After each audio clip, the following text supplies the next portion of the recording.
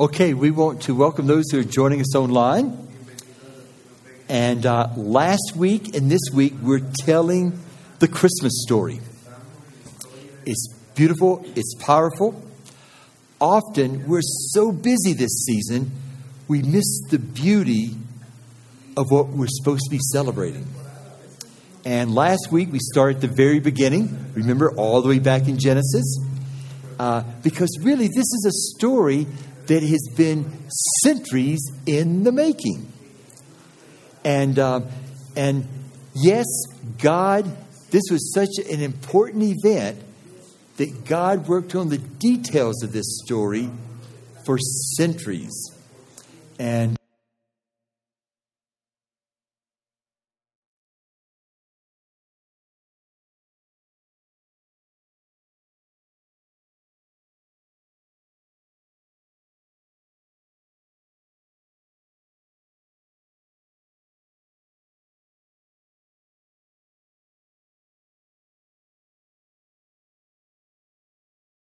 there are so many things. By the way, is there something I can do for this? Or is this... I hear echo. Does anyone else hear echo? Or is it just me?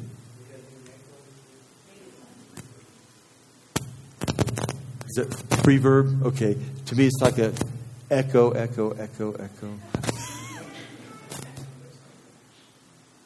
Should I just grab one of these up here? Oh, wait a minute. I think that's it. Okay, great. Okay, perfect. Okay. There are so many in the Old Testament, so many prophecies, prophetic words spoken about Jesus and the coming of Jesus. And I'm talking about the first coming of Jesus. And most of them were mentioned 500 to 1,000 years before Jesus was born. Last week we saw that there were over 300 direct prophecies of Jesus. And a lot of others that sort of indirectly talked about Jesus. And then we also kind of shared two, and I know a lot of people took pictures of this. It's kind of hard to get, but there's the next slide here. A mathematician calculated what would happen if you covered the whole state of Texas 2 feet deep with silver dollars. Then you had someone pick one up, maybe mark it, throw it back into the state of Texas somewhere, and then ask someone else to do the same. And the chances of those two people picking up the same silver dollar are, how does it say it? Are greater than if only 8 of the more than 300 prophecies could be fulfilled in one person. Kind of amazing, really. And but we also talked about after all the prophetic words, all of a sudden there's 400 years of silence, right? And it was a real time of testing. And then in the fullness of time, that's what Galatians 4 kind of says. In the fullness of time, verse 4 and 5, it says, "But when the fullness of the time came, God sent forth His Son, born of a woman, born under the law, so that He might redeem those who were under the law, that we might receive the adoption as sons." And one of the things we ended with last week is it's amazing that this big story that God was getting ready to unfold, that when He finally gets ready to do so, He doesn't go to the rich and influential. He doesn't go to the powerful. He goes to what? Simple, ordinary people who just trusted and believed in God to actually weave their stories into this big story.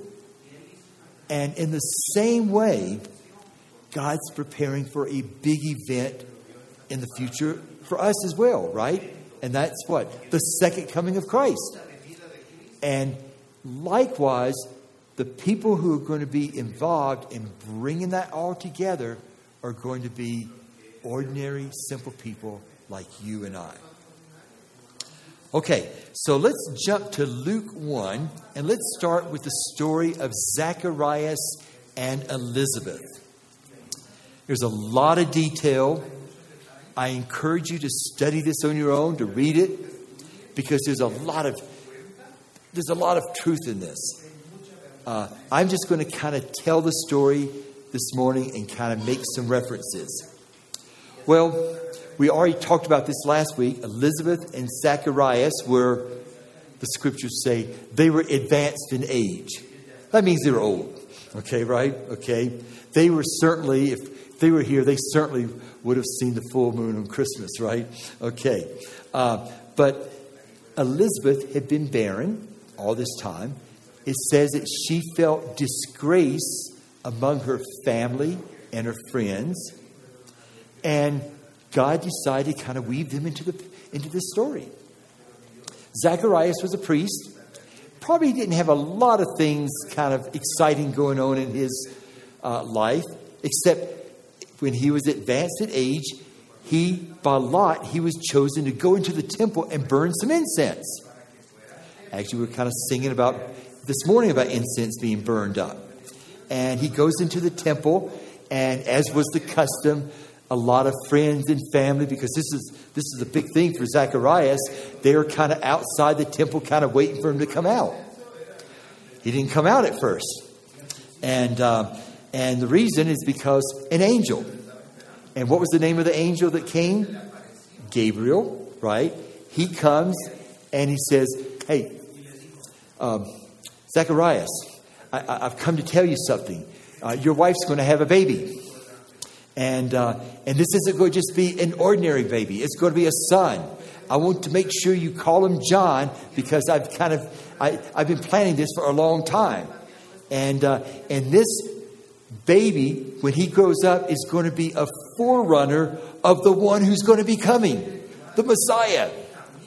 And what was Zacharias' response? I think you got the wrong person. I'm too old, wife's too old. And I think a lot of times when God tries to do something, weave us into his picture of what he wants to do, a lot of times we can have the same response as Zacharias. Lord, I think you got the wrong person. I can't do that.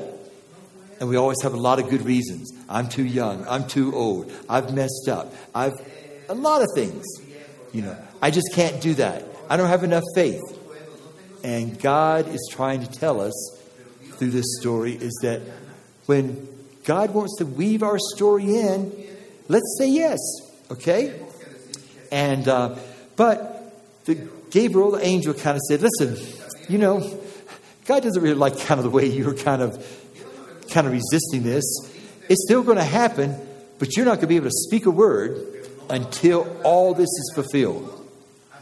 And sure enough, when he went back out, he couldn't say anything. And they finally, through motions, kind of got the idea that an angel had spoken to him.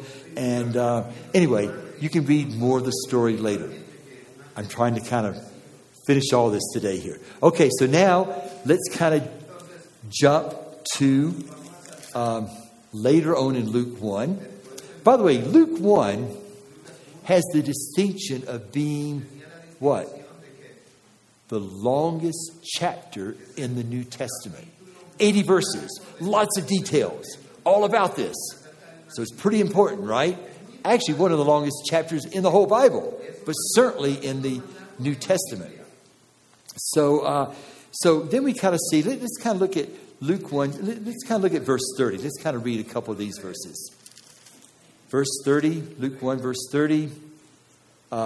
So an angel, Gabriel, comes and visits Mary. And Mary, as we said, was a young woman. I mean, she was really kind of like a teenager, we figure. And she lived in kind of a dirty old city of Nazareth. I mean, Nazareth did not have a good reputation back in those days.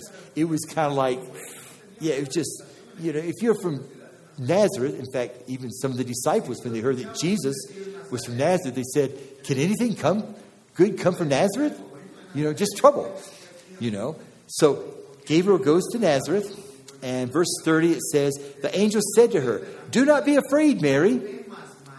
Why was she afraid?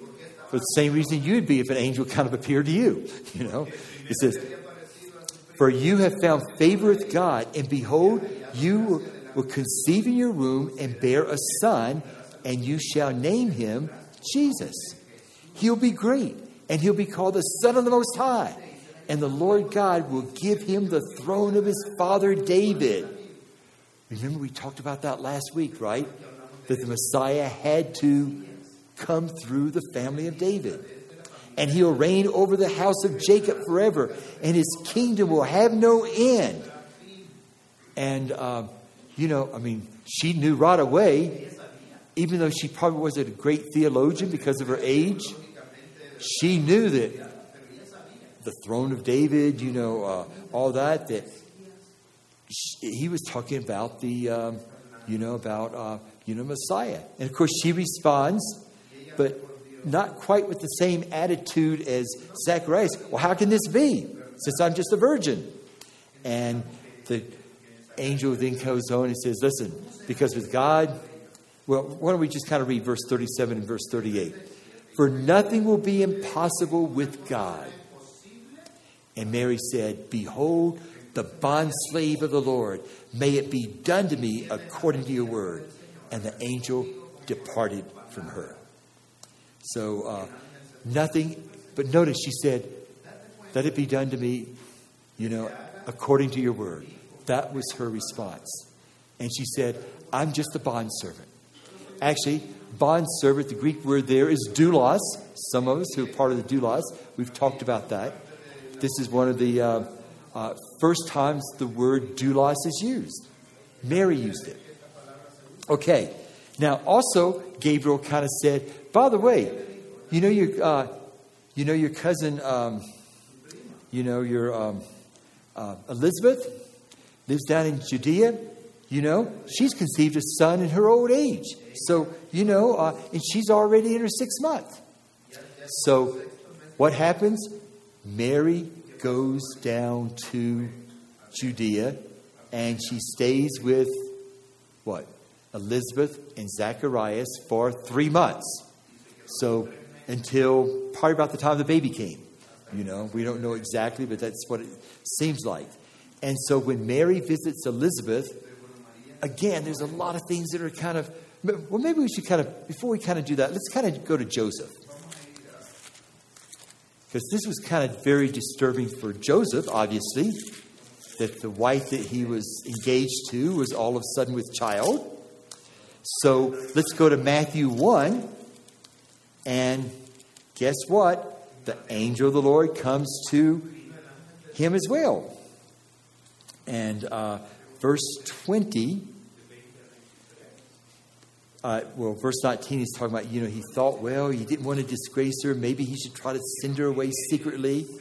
But when he considered this, verse 20, behold, an angel of the Lord appeared to him in a dream, saying, Joseph, son of David, do not be afraid to take Mary as your wife, for the child who has been conceived in her is of the Holy Spirit. She will bear a son, and you shall call his name Jesus. So I'm sure when they kind of talked about that, oh, the angel told you his name is Jesus too? Oh, yeah, me too. That was probably a very confirming thing, wasn't it? For he will save his people from their sins. Now, all this took place to fulfill what was spoken by the Lord through the prophet. Behold, the virgin will be with child and shall bear a son, and you shall call his name Emmanuel, which translated means God with us. Now, it's kind of amazing that the angel is telling Joseph and Mary so many details about what Jesus is going to do. He's going to save them, his people from their sins. He's going to be called Emmanuel. Remember that verse back in Isaiah 9? We read it last week. I'm sure Joseph knew about it. He says, and his name would be called Emmanuel. So this is part of the story. Again, very ordinary people. So anyway, Mary goes to visit Elizabeth. And so many details in this story. I can't go into all of them. Let me just mention a few. As soon as Elizabeth sees Mary as she comes in the house, what happens? The baby in her womb kind of leaps for joy. And immediately it says Elizabeth was filled with the Holy Spirit. And she starts talking about how blessed this baby is going to be. Not her baby, but Mary's baby. And then Mary's response is kind of amazing. In fact, it's really probably one of the most beautiful and God-exalting passages in the Scriptures. I mean, I don't believe that Mary should be worshipped like maybe the Catholic Church does, but she was. I mean, this is amazing for a young girl to be able to kind of come forth prophetically or just in response out of her heart. I don't know, but it's really beautiful, and she is so humble in the way she, gives this, and but basically, I mean, she's just talking about God's exalted through this, and I'm nobody. I'm just a bondservant, a doulos. And then, of course, we see the whole thing about when Elizabeth finally has the baby. Everyone's kind of gathered around and they want to know, what are we going to name this baby? And Elizabeth says, John. And everyone said, no, you can't name him John. And he writes on a piece of paper, his name is John. And they thought, what's so special about this? And then all of a sudden, he started speaking Zacharias. And again, he just starts, I guess for 9-10 months, he hadn't been really talking at all. All of a sudden, he just kind of flows out. Just exalting God, praising God. And a lot of it wasn't about this baby, but it was about the one that he was going to be a forerunner to. In fact, if you start looking at all the details of all the things that Zacharias and Mary says, and the angel says to Joseph, and the angel says, it describes really the whole mission of Jesus. It's amazing. It's all woven into this story. And again, God is using ordinary people. Okay, well, let's kind of go back to Luke. Let's go to Luke 2. I mean, Luke 1, we could kind of talk about a whole lot. But let's go to Bethlehem. And chapter 2. And I want to actually read this passage, the first 7 verses. Now, in those days, a decree went out from Caesar Augustus that a census be taken of all the inhabited earth. This was the first census taken while Quirinius was governor of Syria. And everyone was on his way to register for the census, each to his own city. Okay, let me kind of stop right here. We talked about last week that, Jesus, the Messiah King, had to be born in what city? Bethlehem. The problem is, Joseph and Mary were living 2 or 3 days' journey from there in Galilee.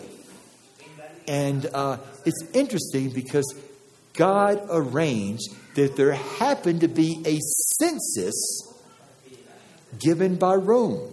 Now, Rome gave censuses, by the way, how long did Rome rule? About 1,000 years, more or less. And they were always having censuses, every 10, 15, 20 years.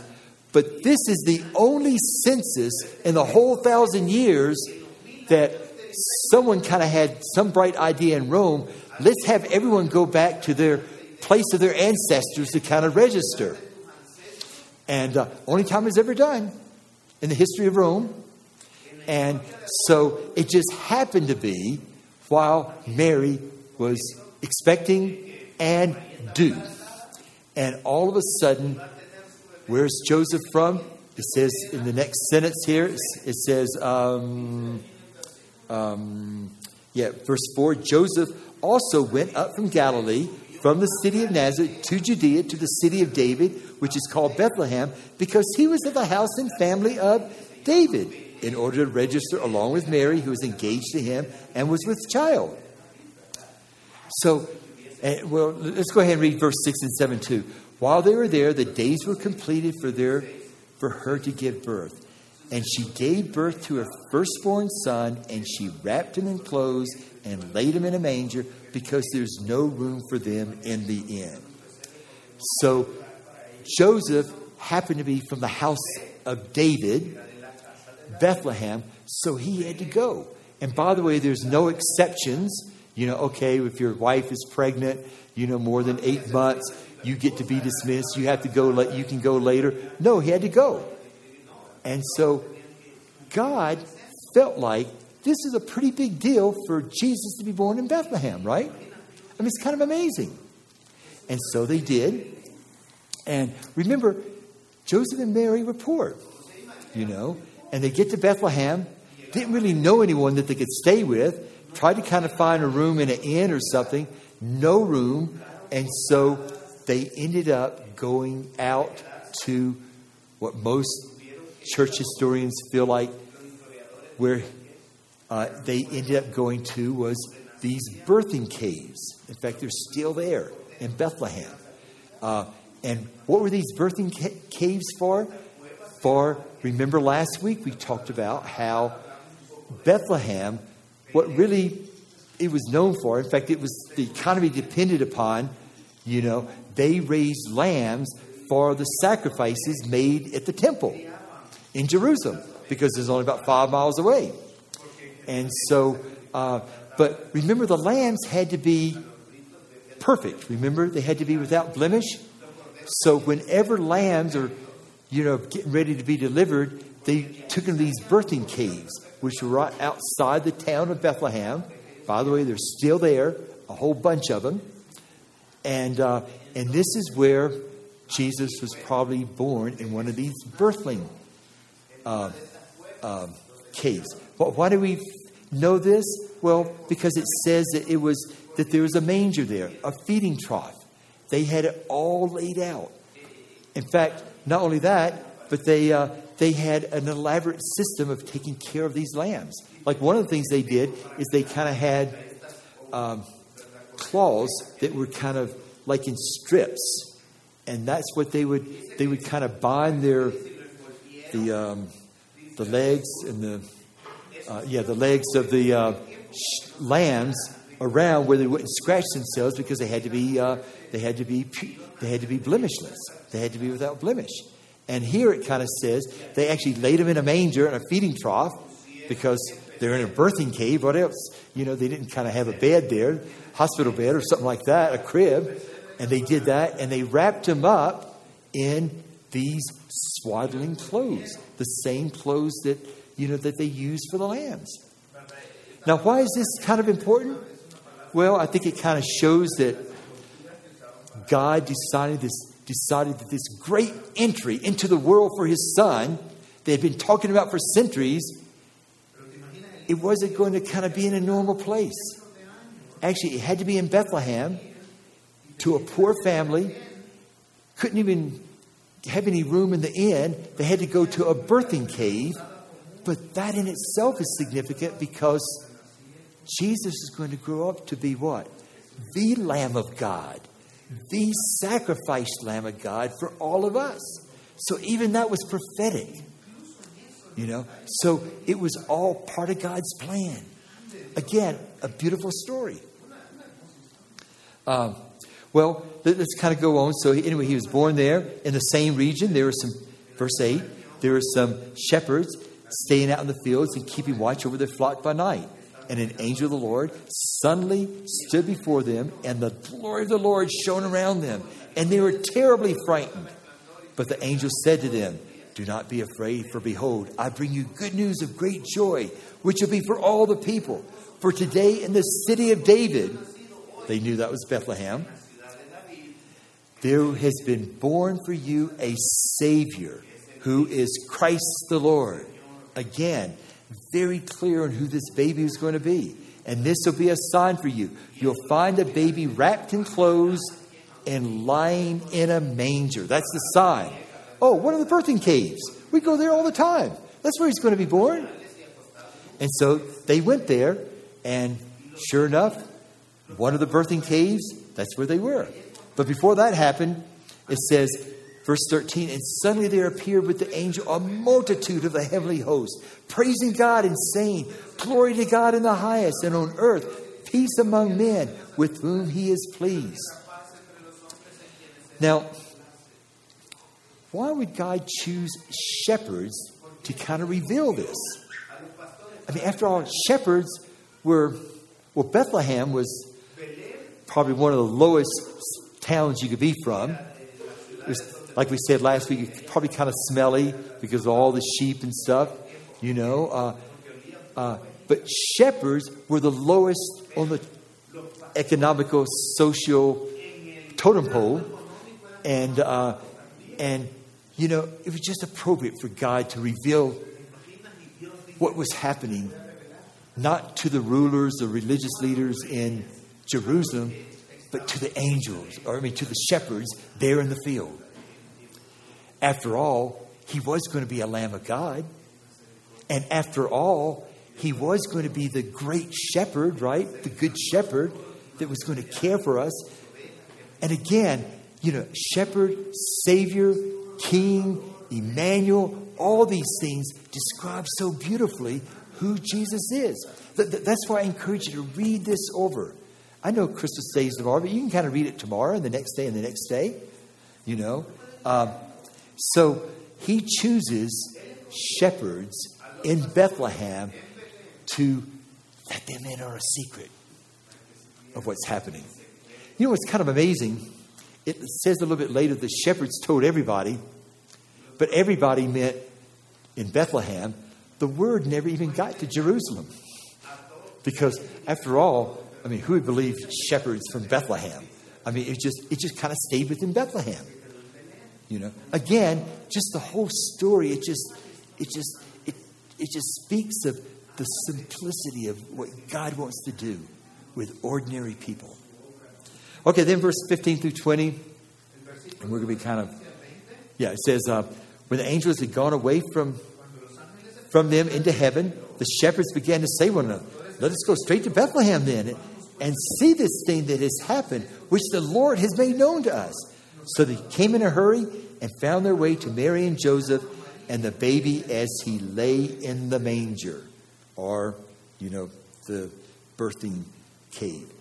When they had seen this, they made known the statement which had been told them about this child. In other words, they said, listen, we saw angels, and they said he's going to be our Savior. He's going to be the one Christ, you know, he's going to be the Christ the Lord. He's the one that, you know, they said, you know, this is going to bring glory to God in the highest. They kind of shared all this. And when all who heard it wondered at the things which were told by them by the shepherds. But Mary treasured all these things, pondering them in her heart.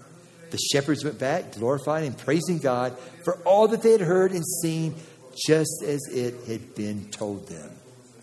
So, again, they're going and they're telling everybody, but surprisingly, it never got out of Bethlehem. Well, that's not the end of the story, because Luke 2 is also maybe about the second longest chapter in the New Testament. I think maybe the third, but it's up there. And all of a sudden, they go to the temple, you know, on the days of purification. It kind of explains it all. I won't go into all the details. And they run into two people there who had been what? Waiting for the Messiah all their life. And both of them were advanced in years too. There was Simeon. And it had been revealed to him by the Holy Spirit that he would not see death until he had seen the Lord's Messiah. It says in verse 26. And all of a sudden, when the parents came in bearing the child, he ran up there, took him in the arms, and blessed God. And he said, now, Lord, you are releasing your bondservant to depart in peace, according to your word. For my eyes have seen your salvation, which you have prepared in the presence of all peoples, a light of revelation to the Gentiles, and the glory of your people Israel. He even had the insight that this was going to be salvation, not just to the Jews, but to the ends of the world. I mean, it's amazing how everything that they were hearing described really the whole plan of what Jesus came to earth to be and to do. And he blesses, you know, the child and prophesies. And then in verse 36, there's a prophetess, Anna, the daughter of Phanuel of the tribe of Asher. And she was advanced in years. And in fact, we're told that she was at the age of 84. And she comes up giving thanks to the Lord and speaking of him to all who are looking for the redemption of Jerusalem. Do you see how God is just, he's speaking to what? I mean, of course, all to the prophets, many different things. But he spoke to Mary. He spoke to Joseph. He spoke through Zacharias. He spoke to the angels. He spoke to Anna. He spoke to Simeon. And you put all these things together and we get a very good picture of who Jesus is. And God wanted to weave all that into the arrival of his anointed one, his Messiah to earth. And I don't know about you, but when I read this and I start thinking about what would I be thinking? And isn't it such a great privilege that, you know, for someone like a Simeon or to be a shepherd or to be Joseph. And the Lord reminds me that he is coming again. And his arrival the second time isn't just going to be just to Bethlehem and to some shepherds and a handful of people, but it's going to be to his church. Those of us who are waiting earnestly for him. And that gets me excited because God's going to use us to help bring that together. Amen? Okay, so tonight, I want to kind of finish this up in about 10 minutes and just go to the wise men. But let me kind of give you a clue right now. The wise men, that's not just kind of a tack on to the story. That was a pretty significant thing too. In fact, have you ever thought about, by the way, were the wise men Jews? Probably not. Most people feel like they probably were the ancient Kurdish people up from Iraq, Iran, parts of Turkey. And God brings them into the picture. And they are the first ones to come to worship Jesus. It actually says they came to worship the King. And when they saw him, what did they do? They bowed down, laid themselves, they prostrated themselves, and gave him gifts. That was the first time Jesus is ever worshipped. Now, when you get to the book of Revelation, he's worshipped all over the place. During the life of Jesus, there was the transfiguration where people worshipped him. But it wasn't like the wise men. So the wise men really speak of something prophetically of what was going to happen, that we're going to experience there in the last days, and also when we all are gathered together at the marriage supper of the Lamb. So anyway, but we'll kind of talk about that this morning. But I just want us to kind of remember, this is a story that God had been working on for centuries, just like he's working on this story that's coming up for centuries. Putting together all the pieces, using people like you and me. Let's pray. Father, we want to thank you that for centuries you planned the arrival of your Messiah, King, Deliverer, Savior. Just so many things. And it was all spoken ahead of time. And even when it was time, in the fullness of time for you to come, you were reminding through angels and whatever prophetic words that who you are. And Lord, we want to learn from this story who you are, what you're about. But Lord, we also appreciate that you use very ordinary, simple people to bring about your purposes like us. And Lord, we want to be your bondservants, to hear from you and to obey you, and allow our stories to be woven into the big story that you're putting together today. Thank you, Lord. Amen.